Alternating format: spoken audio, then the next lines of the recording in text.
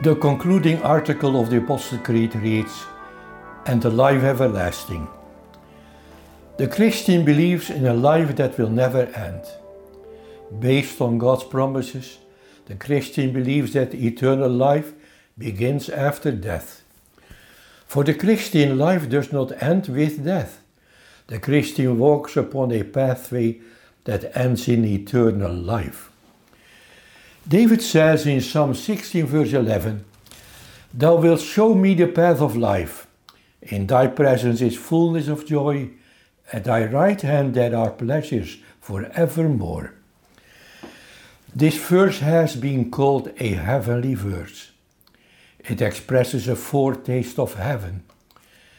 It speaks of eternal joy and blessedness. And where are they to be found? David says, "In thy presence, communion with God is man's greatest joy." God created us for this joy. God is the purpose of our existence. Augustine exclaimed, "O God, thou hast made us for thyself."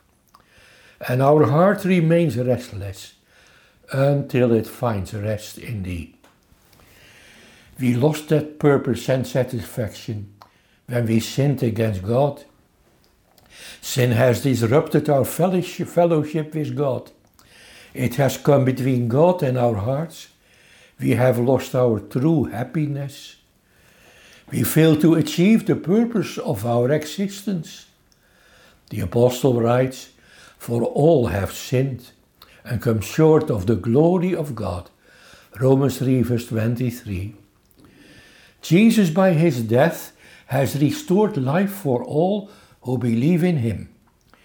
He could promise, "Verily, verily, I say unto you, he that hears my word and believes on him that sent me has eternal life." John 5 verse 24. God's children have a blessed hope. They have the hope of eternal life. The apostle says of this hope, which God, who cannot lie, promised before the world began.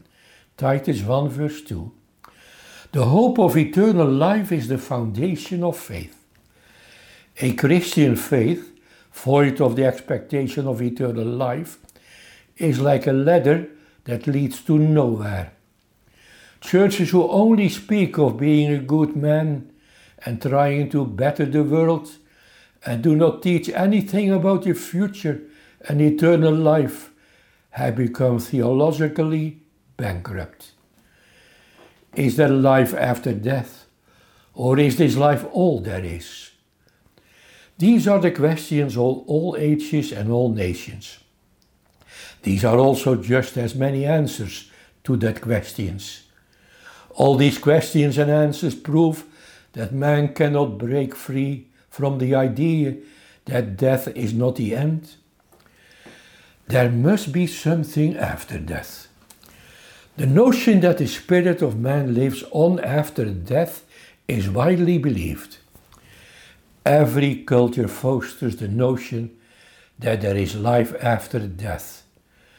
The denial of life after death is absent in ancient civilizations. Only modern and secular man denies this fact. Modern man believes that our existence ends with death. When a person dies, he disappears like a ship disappearing in the fog.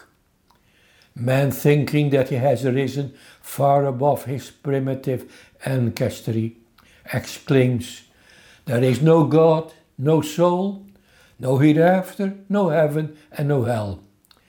We only believe what we can see and touch."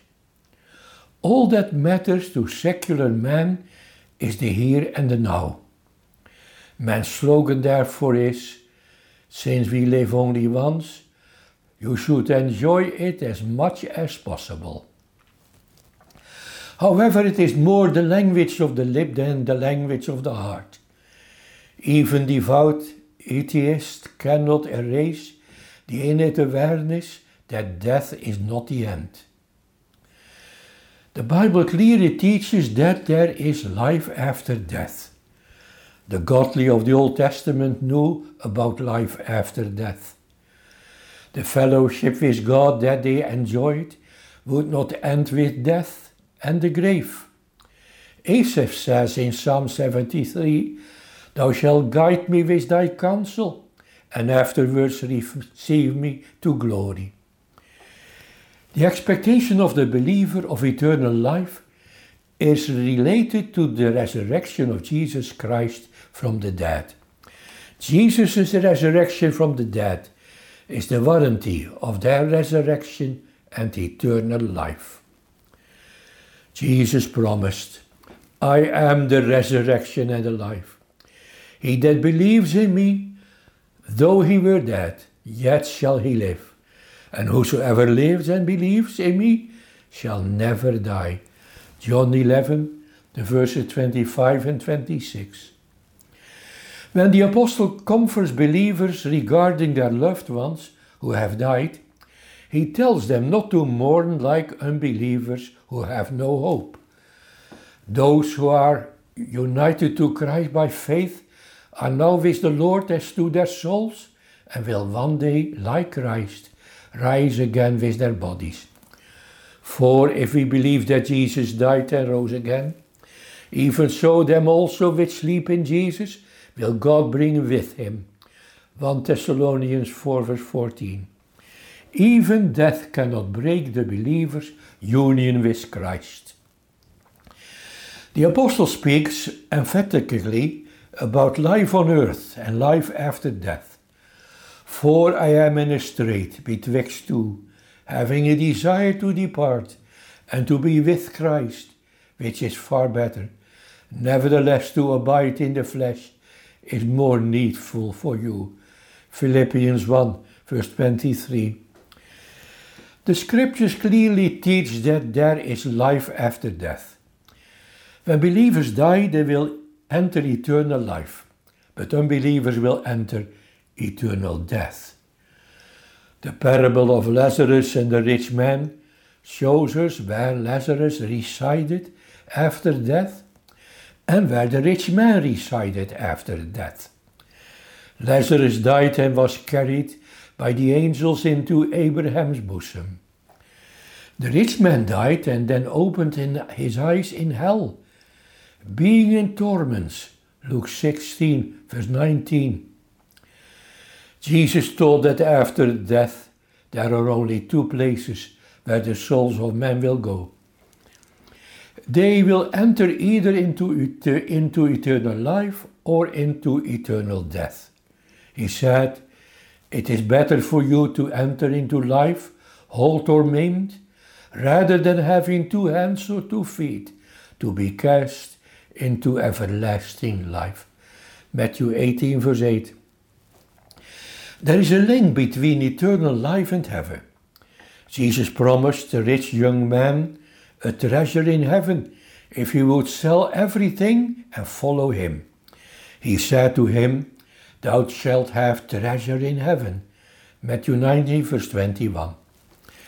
When we speak of eternal life, we think of heaven. Where is heaven? Heaven is a specific place in God's creation. It is the place where God dwells. The Bible calls this place heaven. But our God is in the heavens. He has done whatsoever he has pleased. Psalm 115 verse 3. Although God is omnipresent, heaven is his special abode. His throne is there, and there he is surrounded by thousands of angels. God says of himself, "The heaven is my throne, and the earth is my footstool." Isaiah 66 verse 1. Jesus taught us to pray, "Our Father which art in heaven." After completing his work on earth, Jesus ascended into heaven, who is gone into heaven and is on the right hand of God. 1 Peter 3 verse 22. When we hear the word heaven, we instinctively look upward. The Hebrew word heaven denotes that which is high and lofty. Elijah ascended into heaven 2 Kings 2 verse 11. Jesus was taken up into heaven. Luke 24 verse 51. The disciples watched Jesus until a cloud took him out of their sight. And when he had spoken these things, well, they beheld, he was taken up, and a cloud received him out of their sight. Acts 1 verse 9. Paul was drawn up into the third heaven. 2 Corinthians 12 verse 2. The word heaven is always associated with a place high in God's universe. Heaven is a real place in God's creation. Some modern theologians want to see heaven only as a spiritual disposition, almost like the pagan idea of a spiritual abode. Although the scriptures speak of heaven and the place where one delights in God, heaven is not merely a certain state of mind. It is a real and physical location. When Jesus ascended into heaven, he went from one place to another. He left the earth and was taken up into heaven. Of Jesus' ascension is said, and it came to pass, while he blessed them, he was parted from them and carried up into heaven. Luke 24 verse 51. When Stephen was stoned, he saw Jesus in heaven. He testified, "Behold, I see the heavens opened, and the Son of Man standing on the right hand of God." Acts 7 verse 56. Stephen was not speaking of a state of mind, but rather his eyes were opened to a dimension, a reality, which is still hidden from us now. A real dimension that exists in time and place. Heaven is a place to which Jesus went with his body. He promised his disciples that he would go to heaven to prepare a place for them. They would one day be reunited with him in heaven. And if I go and prepare a place for you, I will come again and receive you unto myself, that where I am, there you may be also. John 14 verse 3. All these scriptures teach us that heaven is a real place, the place where God lives. The Bible says different things about heaven. It is a place of eternal joy, of knowing and enjoying God, of praise and adoration, and of always being with the Lord. Above all, it is a place where God's glory shines brightest. The greatest display of God's glory is in heaven. It is a place where God makes known his glory and where angels and redeemed saints worship him. Asaph expected to be taken up into God's glory. Thou shalt guide me with thy counsel, and afterward receive me to glory. Psalm 73, verse 24. Regarding Jesus, the apostle not only says that he will bring his people into heaven, but also that he will bring many sons unto glory. Hebrews 2 verse 10. Heaven is a place of God's glory.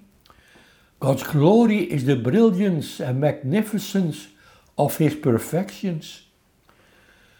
God permitted his glory to pass before Moses. What did Moses then see and hear? He heard who God is. He heard how God himself proclaimed his name. The Lord God, merciful and gracious, long-suffering and abundant in goodness and truth, keeping mercy for thousands, forgiving iniquity and transgression and sin, and that will by no means clear the guilty. Exodus 34. In heaven God displays his full glory. Heaven is therefore a place of great splendor. God's glory is seen there. The glory of God is the happiness and bliss of the inhabitants of heaven. The pinnacle of heaven is, and they shall see his face. Revelations 22 verse 4. It makes heaven to be heaven. It makes heaven a place of joy and gladness. They will come to Zion with songs and everlasting joy upon their heads. They shall obtain joy and gladness, and sorrow and sighing shall flee away. Isaiah 35 verse 10. The Christian confesses, I believe in the life everlasting.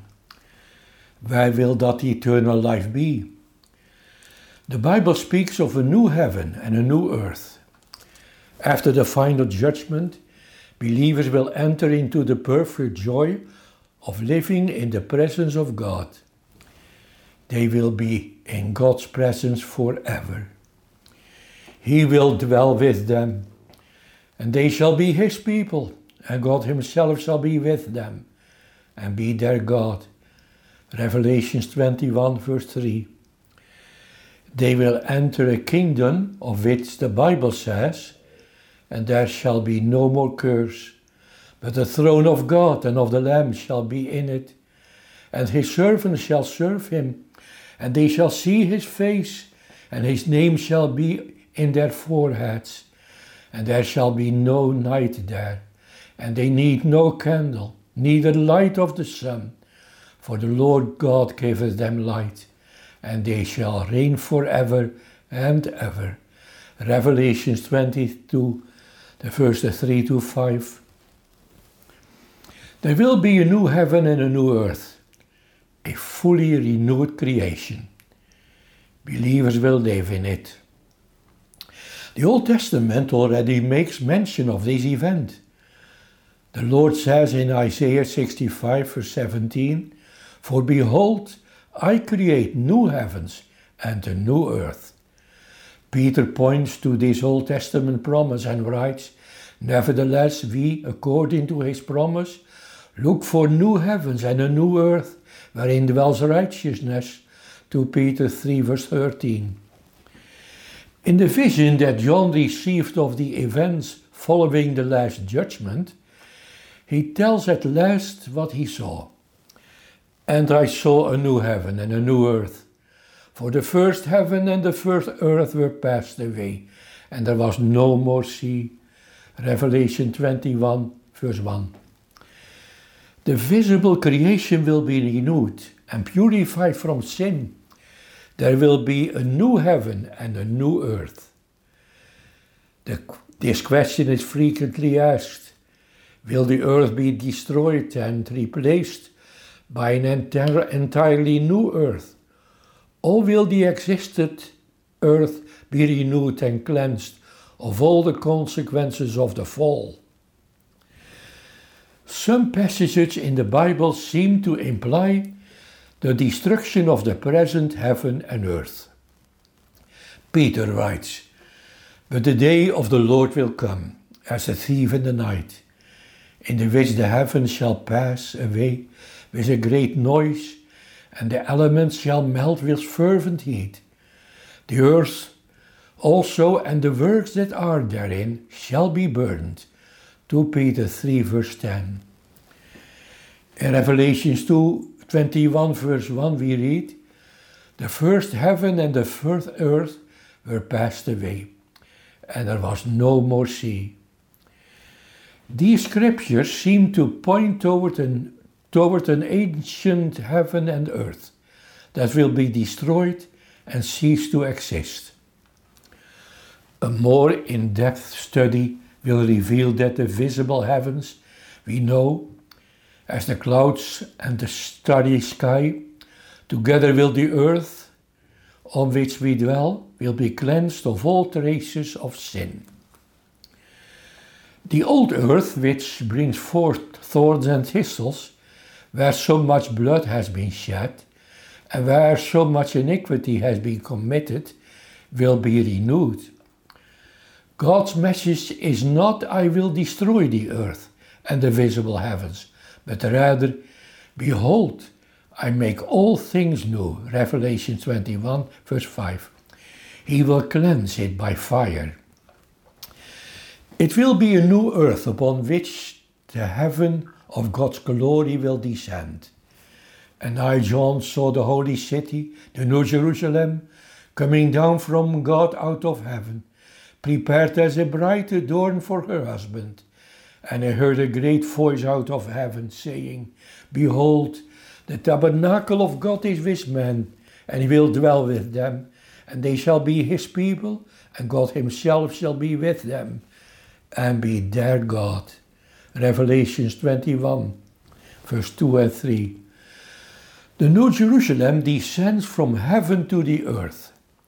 It comes from heaven and is given a place on the new earth. Heaven returns to earth, so the earth will become new. The separation caused by sin will be cancelled. The New Jerusalem, the new kingdom will descend to earth in great glory.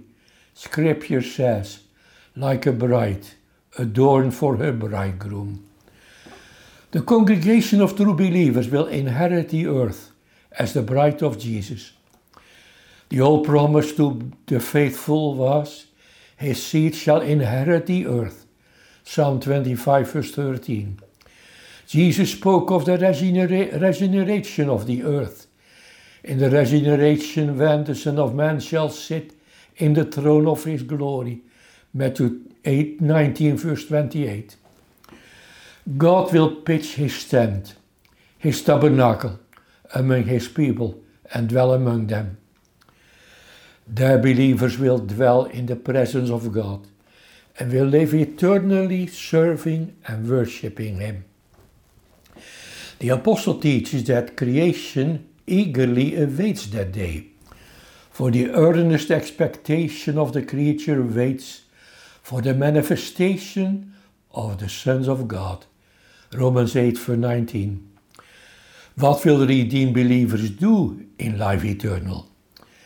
The full enjoyment of God makes heaven to be heaven.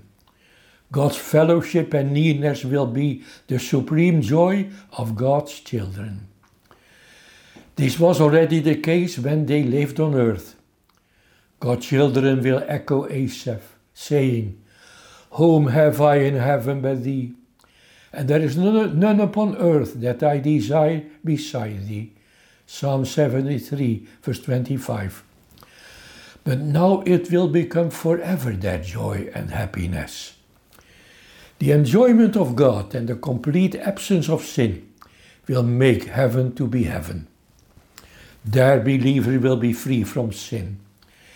They will also be free from sorrow. In heaven, there will be neither sorrow, sickness, death, mourning, pain, cross-bearing, suffering, nor mourning.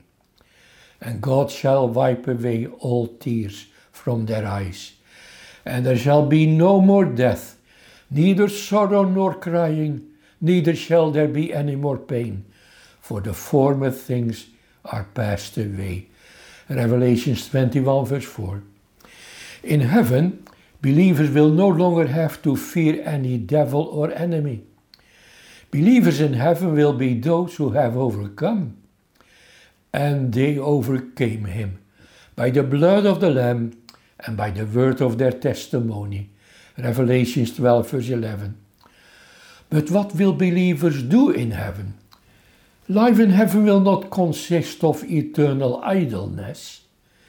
In heaven, believers will serve God, and they were never able to do on earth. Heaven is above all the place of worship, of the worship of God. Heaven will be filled with redeemed sinners who worship God and the Lamb. In Hebrews 8 verse 2, Jesus is called the high priest, a minister of the true tabernacle, a minister of the sanctuary and of the true tabernacle, which the Lord pitched and not man. The tabernacle in the wilderness was erected in conformity to God's prescription, and yet it was constructed by men. The heavenly tabernacle is constructed by God and is constructed with a purpose. It means that there will be worship in heaven and on the new earth. John saw the temple of God in the midst of the New Jerusalem. God's temple is in the center of the new heaven and the new earth. There will be temple worship. There will be worship activities that involve priests, worshippers, and sacrifices. God will be served and glorified. He will be glorified as the creator of all things. Revelation 4 shows us how all of creation, as well as the believers of the Old and New Testament, will fall down before God and honor him as creator. Thou art worthy, O Lord, to receive glory and honor and power, for thou hast created all things, and for thy pleasure they are and were created. Revelation 4 verse 10. God will be worshipped as Redeemer. The redeemed will sing the song of salvation. And they sung a new song, saying, Thou art worthy to take the book, and to open the seals thereof. For thou wast slain, and hast redeemed us to God by thy blood, out of every kindred and tongue and people and nation. Revelation 5 verse 9. God will be glorified for how he has led his church and each individual believer. Great and marvelous are thy works, Lord God Almighty. Just and true are thy ways, thou King of saints. Revelation 15 verse 3. God will be glorified in the judgments he will execute upon the wicked. Alleluia, salvation and glory, and honor and power unto the Lord our God, for true and righteous are his judgments. For he has judged the great whore, which did corrupt the earth with her fornication, and has avenged the blood of his servants at her hand. Revelation 19 verse 1 and 2. The redeemed will be kings and priests in heaven, and has made us unto our God kings and priests, and we shall reign on the earth. Revelation 5 verse 10. They will rule as kings and serve as priests. It is too great and too much to comprehend. The apostle expresses this by saying, It does not yet appear what we shall be. 1 John 3 verse 2. Much about eternal life is still hidden and is now beyond our comprehension. However, the very best will be the following. But we know that when he shall appear, we shall be like him, for we shall see him as he is. 1 John 3 verse 2. We shall see Jesus as he is, and we will comprehend the love with which he has loved us. Rutherford longed to see the head that for his sins was crowned with thorns, and the face that for his sins was spit upon. The creed ends on a high note for those who hope in the Lord. It makes us to climb a high mountain, to stand at the vista of eternity, and behold what God has in store for those who love him, and say, I believe in the everlasting life. It is so beautifully expressed in the Heidelberg Catechism that since I feel in my heart the beginning of eternal joy, after this life I shall inherit perfect salvation, which eye has not seen, nor ear heard, neither have entered into the heart of man to conceive, and that to praise God therein forever. However, this present life will be determinative for eternity. Our eternal and future state depends on who we are now. Our eternal destiny will be determined during this short and often laborious life. The apostle therefore says that God will recompense every person according to his deeds. That is, whether he or she has either rejected or embraced the truth of the gospel and kept God's commandments. God will, according to the word of the apostle, render to every man according to his deeds. To them who by patient continuance in well-doing seek for glory and honor and immortality, eternal life. But unto them that are contentious and do not obey the truth, but obey unrighteousness, indignation and wrath. Romans 2 verse 6-8. It is a great delusion to think that one can live wickedly, reject the gospel and God's offered grace, and still inherit a blissful life in the end. The message with which Jesus sent the apostles into the world is twofold. He that believeth and is baptized shall be saved, but he that believeth not shall be damned. Mark 16 verse 16. The flip side of eternal life is eternal death. Much about life after death is still hidden from us. However, this much is clear. There are only two roads and two destinations. There is a way that ends in eternal life, and there is a way that ends in eternal death. The road on which you are now traveling will determine the outcome. No one knew this better than Jesus. Therefore he said with urgency, "Enter ye in at the strait gate. For wide is the gate and broad is the way that leads to destruction, and many there be which go in thereat. Because strait is the gate, and narrow is the way which leads unto life, and few there be that find it." Matthew 7, the verses 13 and 14.